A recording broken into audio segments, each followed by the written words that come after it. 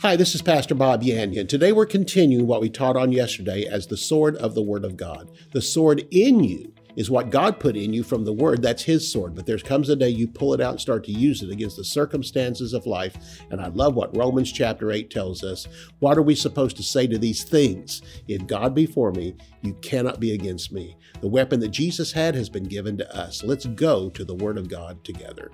For more than 40 years, Bob Yandian has been an expositor of the Bible, making seemingly complicated doctrine easy to understand. Grab your Bible and study the Word of God with Bob Yandian. Hello, this is Pastor Bob. Welcome again to Student of the Word. We're continuing with our study on the power of the Word of God, the sword of the Word of God. And we began with a verse of Scripture in Hebrews chapter 4 that talks about the Word of God in us is a sword, but it's God's sword. He puts it in there, and that sword can begin to divide between the soul and the spirit. It can take the things that we look at and go, is that really God or not? It helps us to understand what's of the flesh, what's of the world, what's of our natural thinking, but also what's of the Holy Spirit, because it divides between the soul and the spirit. The soul picks up the natural side of life, but also we're to fill that soul with the Word of God by studying it to where we become, again, mature. This is the purpose of the Word of God in our soul. And then we took it and we applied it also in the Greek word, therefore, sword is the word Machaira, but we found it a second time when it talked about that the Word of God inside of us also, when we take it and speak it, it becomes our sword. The first sword is God's sword. That's the Word of God. Then when we take it and start to use it, it becomes our sword. And again, the same word is used as the word Machaira. And that word Machaira, again, is a Greek word. It talks about the sword that was used in the ancient world by those that were of the Romans. And the Romans who went out, the Romans invented this sword. In fact, one of the greatest inventions of the ancient world. And it was a short sword. Let me get back to it again. Other armies around the world thought the bigger the sword, the better. And so it was heavy, so they had to carry it across their shoulders whenever they went into war. And then to use it, they actually had to stand there and cock it to use it. And it gave the person they were attacking plenty of time to duck, move out of the way. But once they swung around and they were off balance, and you could come at them with the short sword and stab them with it, and it could be stabbed forward, and it could be used from side to side because it was not only sharp on the front, but it was a two-edged sword, something, again, that had not been planned. Many of the swords of the ancient world had one sharp side on it. You swing it in one direction, and this could be used in any direction. You were never off balance with this thing. So it is with the Word of God. So the Word of God, we talked about Ephesians chapter 6, verses 14 through 17, talk about all of our armor. But it ends with the sword or the Machaira of the Spirit, which is the spoken word of God, and that's Rhema. The one that God puts into us, we study to bring it into our life, but we speak it out of our mouth to use it as the sword that God is wanting us to use. The sword is the only offensive weapon found of the weapons of our warfare in Ephesians 6. All others are defensive weapons. The word you studied for personal growth now becomes a weapon to use at the problems of life, and Satan himself inside of us. Once understood, we now pull it out like a sword and use it. Jesus used it with the temptations of Satan. 3 temptations were thrown at Jesus for him to abandon his responsibility and his purpose of life and to turn over and become the servant of Satan. But in all 3 cases, Jesus said, "It is written, it is written, it is written." And after 3 times, Satan had to depart for a season, came back later. But he brings back something to us, is that Jesus used faith-filled words by quoting the Word of God. And Jesus cursed a tree, but then told us we could curse mountains and they would move. And I think the best example of this is brought out is Romans chapter 8 and verse 31, where Paul's describing the ministry of the Holy Spirit inside of us. He then comes to the power of the Word of God inside of us. And in Romans chapter 8 and verse 31, he qualifies that statement by saying this, "Then what shall we say to these things?" What things? They're brought out in the remainder of the scripture. Tribulation, that's the problems of life. Distress, that's the anxiety that comes because of the tribulation. Persecution, when people come at us for being a Christian. Famine, that's a lack of food. Nakedness, a lack of clothing. Peril is the fear that we have in life, that each one does because of what could be coming on the horizon. And finally, sword is war. In anything that we face, we can have peace inside of ourselves, and we can speak to these problems, to persecution, to famine, to peril, to sword. If God is for me, you cannot be against me. This is the power of using the sword that God has given to us. Let me just talk to you about swords of the ancient world. Of course, the Machaira is the one we're going to end up with because it was so famous in the ancient world, literally changed the course of war from that time on. What were the swords of the ancient world? Well, I grew up playing baseball. When I was in elementary school, and by the time I was in junior high school, I was playing peewee ball. And so, but you know what? As little boys, we always, every hit we wanted to hit, just throw me a good ball. I'm going to knock it out of the park. And so we would take and we would get the heaviest bat we could find. And we figure out that we're going to hit that, and we would not choke up on it. No, we'd hold it out the end because we want to get that thing swinging around as hard as possible and knock it over that wall and have everybody cheering. And we go, yeah, look what I did. But that was hard to do because the ball was coming at you fast. And next of all, if you got a big bat, it left you off balance. And the coach was always telling us, find one where you're not off balance. Come on, find one that's not off balance, that you can swing around easy. And the point of it is quit trying to knock it out of the ballpark. Just get it past the infield where you can make a single or a double or something like that. If you happen to get a home run, great, but don't keep trying for home runs. Just try to knock the ball in a certain place. In other words, be calculating about it and don't just try to knock the cover off the ball. So we would do that. And so again, I learned that very early in baseball, but there's still times I'd get a bigger bat thinking, I'm going to knock it out of the park. And you know what? It did. It left me off balance. I would swing and oftentimes swing all the way around and ended up falling on the ground, having to get back up. And it just showed my ego, just showed my pride. I have to try to get as big a bat as possible and again, knock the ball out of the park. In ancient battle, it was thought the bigger the sword, the better. And so the Machaira, the Roman sword later, was one of the greatest inventions of the ancient world. It revolutionized war.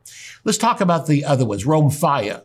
The Rhomphaia, Revelation chapter 19 and verse 15, this is what the barbarians used. The Thracian sword, broad, 5-6 feet long, large double handle, one sharp edge, and it was carried over the shoulder. This thing was 6 feet long. Can you imagine? It might have been taller than the soldier himself. But again, they're carrying it over their shoulder, and they can be seen. And literally the size of the sword would scare the troops that was coming at them, thinking, if that thing comes at me, there's nothing I can do. But what they didn't realize was until later in battle, you start watching how the person uses it. And like that great big bat with a little baseball player, they would swing that thing around and they'd be off balance. They'd be off balance when they cocked it. They'd start to swing, and it took so long to get that around. You had time to duck. By the time it got to this time, they were off balance, and you could easily reach up with your sword and kill them. But the problem was, if the other side had big swords, it made it hard to do it. And that's when somebody on the side of the Romans figured out, you know what? A short sword's all we need. In fact, when they're off balance, we could just pull out a knife and kill them. I mean, because they're so off balance. And so that's where the idea came for the Roman sword. Next of all was the Xiphos. The Xiphos just had one sharp point, and it was dull on the edges. All you could do was thrust, and you had one chance to kill the enemy. Then there was the echinocase. This was the Persian sword. It was ornamental, but not useful, used for ceremonies, used for knighting people, and the handle was covered with jewels, but it was not used for war. The dolon, and the dolon was a sword hidden in a staff or a cane. You've seen these before, an assassin sword. They would come up, they'd be standing there with their cane, and somebody they'd pull the handle off the cane, and it was just a small dagger type thing, and they would kill somebody with it. That was called the dolon. Again, a sword that was hidden inside of a staff or a cane. And then came again the Roman sword, one of the greatest inventions. The Roman sword was short. The blade was 18 inches long. That's just 1.5 feet long. It was sharp on both sides and sharp at the point. So lightweight that the soldier was never off balance. Used it every day by the soldier, not only for fighting, but it was used for everything. He would shave with it, cut food with it. It was kept sharp by using it because sliding it in and out of the sheath became the whetstone. You could slide it in and out, and it kept it sharp all the time. The more you used it, the sharper it became. The Rhema sword of the Spirit is pulled out of the Word of God, which is Logos, and replaced to keep the sword sharp. In other words, we come back to it. I want to talk to you about these different types of swords. Let's go back over it again. What the Word of God is not is, first of all, a Rhomphaia. It's not anything that leaves you off balance. It's not large. It's not something that takes everybody's attention. It's not something everybody can see. Again, that's not what the Word of God is intended to be, some glamorous thing or some scary thing that when we come walking up, people fear because it's like we got the Word of God over our shoulder and we're going to cut them to pieces with it. It's not the Xiphos. The Zephos had one sharp point and double edges. The Word of God doesn't have one sharp point. And some people think that. It's end times, end times, end times, end times, or else it's, live for Jesus, live for Jesus, live for Jesus, go to the Philippines, whatever. People just keep hitting one point over and over again and forget the Word of God doesn't just have one sharp point. All you could do again was thrust with that, and you had one chance to kill the enemy. But the Bible is not that way. It's not the Akina case. It's not ornamental. It's not one big thing you open up and put on your coffee table, and you have the most beautiful cover you can find, the biggest print you can find. You have Jesus, words in red, although I don't mind that. But again, you have this thing, and all it is just something to be looked at. It's never opened. It's never studied. It's only pulled out once in a great while for particular things. And this was the Persian sword, the Akina case, but the Word of God is not something that's ornamental or just laying around. It's to be used every single day. The Dolan, this is one hidden in a staff or a cane, and the Word of God does not have hidden meanings. It's not something you pull out and have to figure out exactly what it's saying. And this thing also had one sharp point, just like many of the other ones did. But again, this one was one that was hidden. An assassin would use it, and the Word of God does not have hidden meaning. Let's get back to that Machaira. It was short blade, sharp on both sides, and could be a point. The Word of God can be a dagger. The Word of God can be taken one way or the other. This is what the Word of God can do. It's lightweight. So again, it never leaves you off balance. It's something you use every day. It's not just something used for study. It's something used in every day of life. While you're driving down the street in traffic, to keep you from losing your temper, you have the Word of God. Again, just like the soldier could use it for shaving, for cutting food, this sword is kept sharp by sliding it in and out of the sheath, which is the Word of God. Pulling it out of the Word of God, using it, putting back in the Word of God.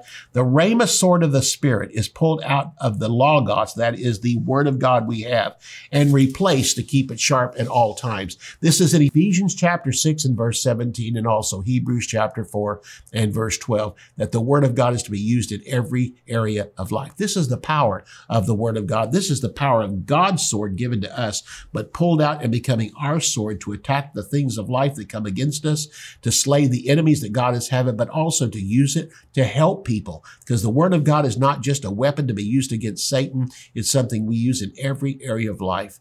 For sympathy, for taking care of people, for funding things, for going to church, for helping with the building program, to help missionaries. This is all something we do from the Word of God, and being obedient to Scripture is so powerful. I will see you right after the break, right after halftime, because I want you to have a copy of what we're offering today, Standing on the Rock, which with the rock is the Word of God, and more than something to just be studied, it's something to be used, stood on, and applied toward the devil so that we win every single time. See you right after the break. Hearing the Word of God and then doing the Word of God forms a foundation of solid rock in your life. Hearing the Word of God and then not doing it forms a foundation of shifting sand in your life. In these 6 lessons, Pastor Bob Yandian reveals that it is not just the hearing of the Word, but also the doing of the Word that brings blessing to your life. Based on Matthew 7, this series explains the importance of building your life on the strong foundation of God's Word. Hearing and doing the Word of God gives us power over sin, power in prayer, power to produce good works in our lives. The Holy Spirit brings holiness, stability, and power in our lives through the double-edged sword of the Spirit, which is the Word of God. To order Standing on the Rock, visit our website at bobyandian.com. The Holy Spirit has always been with man, but only in a limited ministry before Pentecost. In the Old Testament, the Holy Spirit lived in a temple made with hands and came on individuals at certain times to do a certain task. When Jesus Christ rose from the dead, the veil of the temple was torn from the top to the bottom, not just to let us in, but to let the Holy Spirit out. From that day until this, the Holy Spirit desires to live in every person who will be born again. In Life and Power, Bob Yandian carefully examines the Holy Spirit's ever-present role in our daily life, the types and shadows that explain His ministry, and how the world was changed when He came into the upper room, filling New Testament believers with boldness and power. Life and Power is available in book form as audio CDs or downloads, video DVDs, or as both audio and video on a USB flash drive. To order Life and Power, visit bobyandian.com/lifeandpower. Bob Yandian Ministries is training up a new generation in the Word of God. Because of your generosity, this teaching ministry is able to change countless lives. You will never know until you get to heaven how many people received Jesus, were filled with the Holy Spirit, healed, or found God's will for their life through your support and prayers. If you would like to become a partner with Bob Yandian, visit bobyandian.com and click on Partnership. The power of the spoken word is brought out not only in what we do in using the word from our mouth. God showed it to us. In fact, in the word of God, we find this is how God created the universe. This is how he created everything around us, was by the spoken word of God. He didn't have to study it. He was the word. He is the word. But we do have to study. When we're born again, we come from a place of being dead to God. Now we're alive to God, but the thing we're missing, we have his life in us, but the thing we're missing is the wisdom of God. That's where it comes from, studying the word of God. And the more wisdom we get from the word of God, the more understanding we get from the word of God, the more we can begin to fashion it by the words of our mouth, speaking against the problems of life, but also using his word to bless and to heal people and circumstances around us. Turn with me to Hebrews chapter 1. We're going to talk about the importance of God's word and what happened when he spoke it. Things came into being, and we need to understand that his word is still that powerful. His word is still creative, and what's inside of us can be spoken, and creativity and power comes out of our mouth to mend situations and to create situations, but it demands us studying it first so that we speak it out. We don't just speak out our thoughts. We don't just speak out our ideas. We speak the written word of God and cause it to become rhema. What God spoke, what God declared, we can speak, we can declare, and when we do, powerful things begin to happen. Jesus used the word again 3 times against Satan and said at 3 temptations from Satan, it is written, it is written, it is written, and quoted the word of God to him. And that word combated and literally contradicted what Satan had said, and finally caused Satan to have to leave for a while. And Jesus kept using the word of God. It is our way too. When Jesus cursed a fig tree, the disciples were shocked. And Jesus said, what do you mean a fig tree? You can speak to mountains and cause them to move.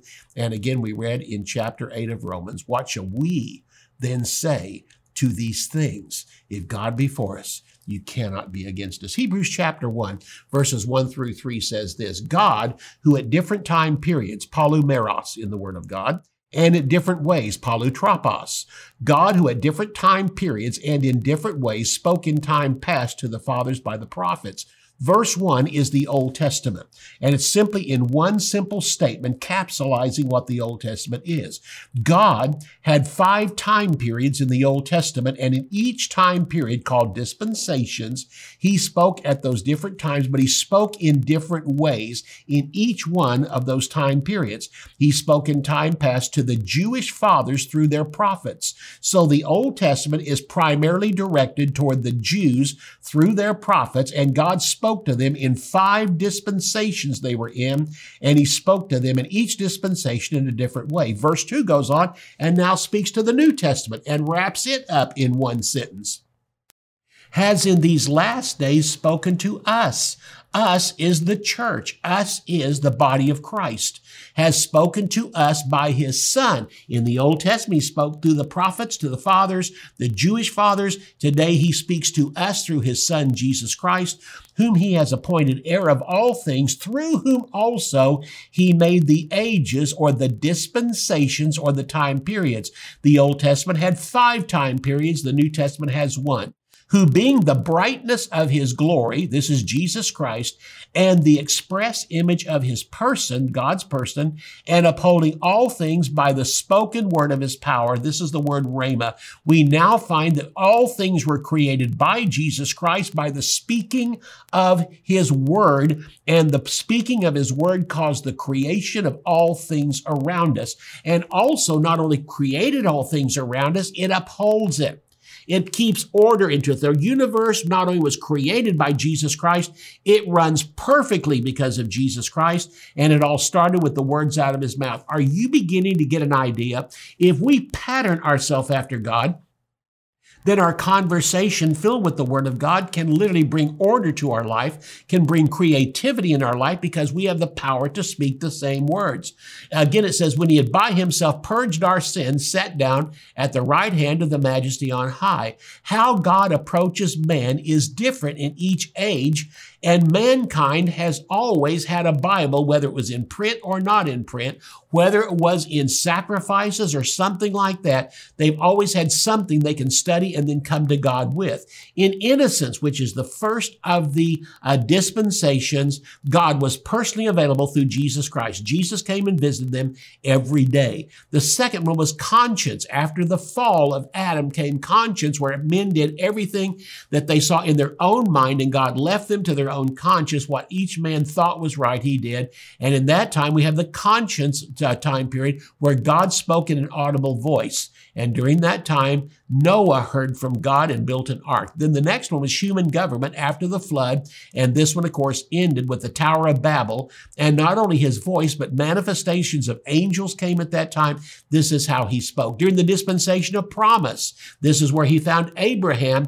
We find out that he spoke by his voice. Angels spoke. Dreams and visions came along. And again, this is the way that God spoke to him in that time period. Then came the dispensation of the law.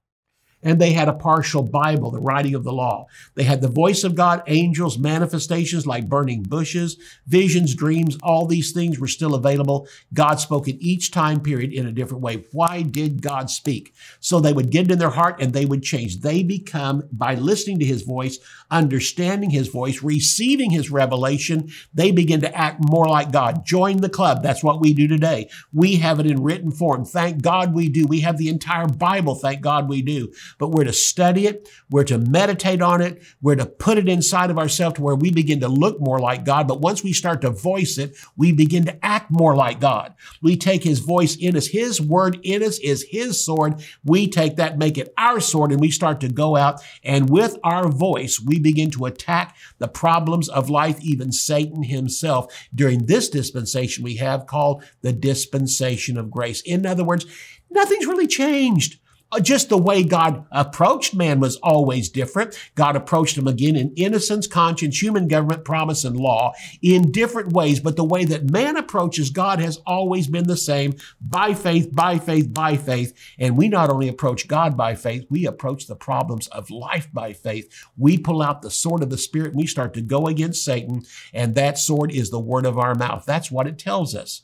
And that we have been given the sword of the Spirit, which is the spoken word of God. Saving faith in Jesus Christ and growing faith from the Word of God has always been available to man. Whether Jesus personally visited them in the garden every day, or he spoke through dreams and visions, whether he talked to them by angels, every time, or by the law, the tabernacle, all the different instruments that were in there, all the different feast days, fast days, all these things were given to man to where God could talk to man and show him and give him the word. And by that word, he developed faith. Man developed faith and then took the sword of the Spirit and began to use it. But really, the greatest time it was used of all those Old Testament times was at the coming of Jesus Christ, voicing the word of God. And Jesus actually gave us instruction. We can do the same thing. If I can speak to a fig tree and it obeys me, you can speak to circumstances too. I'm going to ask you a question. Think about this for a minute. Why do we speak to circumstances? Why did Jesus speak to a tree? Why could we speak to mountains? Why can we speak to problems? Because they can hear. You understand that? We speak to things because they can hear. Why would Jesus speak to a fig tree that couldn't hear? But that tree heard it. And when it heard that command, the fig tree died. A mountain can move. Your problems can begin to change. Because why? Once you speak it, they can hear. Because God created it. God created you. And the very things he created it with, his word, is now in our mouth. We speak to them and they can hear. So that's the beauty of it. So I'm simply here to tell you that financial problem you have has ears. Start to speak God's word into it, and you'll begin to change it. The same word that created all the universe, and Satan took it, perverted it, and caused it to turn into problems for you. You can take it and begin to speak to it and cause it to turn around, just as Jesus did with the fig tree. The Bible is not just a book. It's the mind of Christ. Hebrews chapter 4 and verse 2 tells us this: indeed, the gospel was preached to us as well as unto them. Them is the Old Testament saints, all of them, and it's spoken to us too. The gospel was preached to us as well as to them, but the word which they heard didn't profit them, not being mixed with faith in those that heard it. What came out of their mouth all the time? We're scared. The giants are bigger than us, and they have these big homes, and we're just like grasshoppers. Every time they opened their mouth, it was something about they saw. And what Moses wanted them to speak was what they believed. And sadly, most of them believed what they saw instead of believing what they studied from the Word of God. Again, the Bible is not just a book. It's the mind of Christ. And as you study it, you replace the mind of Bill and Susie and Bob with the mind of Christ. Where I used to think my way growing up, and it never got me anywhere. Now I'm starting to think like Jesus Christ. And out of my mouth comes words that come from my thoughts. If my thoughts are on Jesus, my thoughts are on the Word of God, and I begin to speak it, I start changing things around me, including circumstances. We have so many examples. I think the bones of Joseph in the Old Testament and that coffin. In Hebrews chapter 11, verse 22, it says, by faith Joseph, when he was dying, made mention of the departure of the children of Israel and gave instruction concerning his bones. Genesis chapter 50, verse 24 through 26, Joseph said to his brothers, I'm dying, but God will surely visit you and bring you out of this land into the land which he swore to Abraham, to Isaac, and to Jacob. Then Joseph took an oath from the children of Israel, saying, God will surely visit you, and you shall carry up my bones from here. So Joseph died, being 110 years old, and they embalmed him and put him in a coffin. But I want you to notice something. It didn't say they buried him. They didn't bury him because they left that coffin out for some 400 years. What does that mean? For 400 years, the only Bible that the children of Israel had in Egypt was this coffin in front of them. And they could bring their children around there and say, children, look at this. I know you're being beaten. I know that you're being mistreated. I know they're trying to make servants out of you, slaves out of you. But every day, listen, why don't you come by here, kids, when you get older? And we're going to bring you here every day to let you see this. But there is bones in this thing. And it's from Joseph, one that brought us into this land. But also, this is just the first stop on the way to a place called Canaan. There's a land waiting for us. And this, again, right here proves it. So for 400 years, that coffin was not buried. And in Exodus chapter 13 and verse 19, Moses took the bones of Joseph with him, and he placed the children of Israel under a solemn oath, saying, God will surely visit you and will carry up my bones from here with you. Did they get taken to the promised land? Yes. In Joshua 24 and verse 32, the bones of Joseph, which the children of Israel had brought up out of Egypt, they buried in Shechem, in the plot of ground which Jacob had bought from the sons of Hamor, the father of Shechem, for 100 pieces of silver, and which had become an inheritance to the children of Joseph.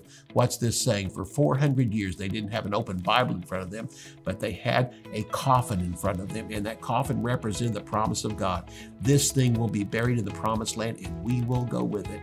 We will see it happen. This is what God's word has given to you. You look at the word of God, the promise is there, and it's a surety you're going to come through on the other side. Great stuff. See you next time. You can order resources, become a partner, or browse free articles and podcasts. You can also join our mailing list and receive weekly devotions and the latest ministry updates. Visit bobyandian.com. To contact us by mail, use the address on your screen. Thank you for watching today's broadcast. We'll see you next time on Student of the Word with Bob Yandian.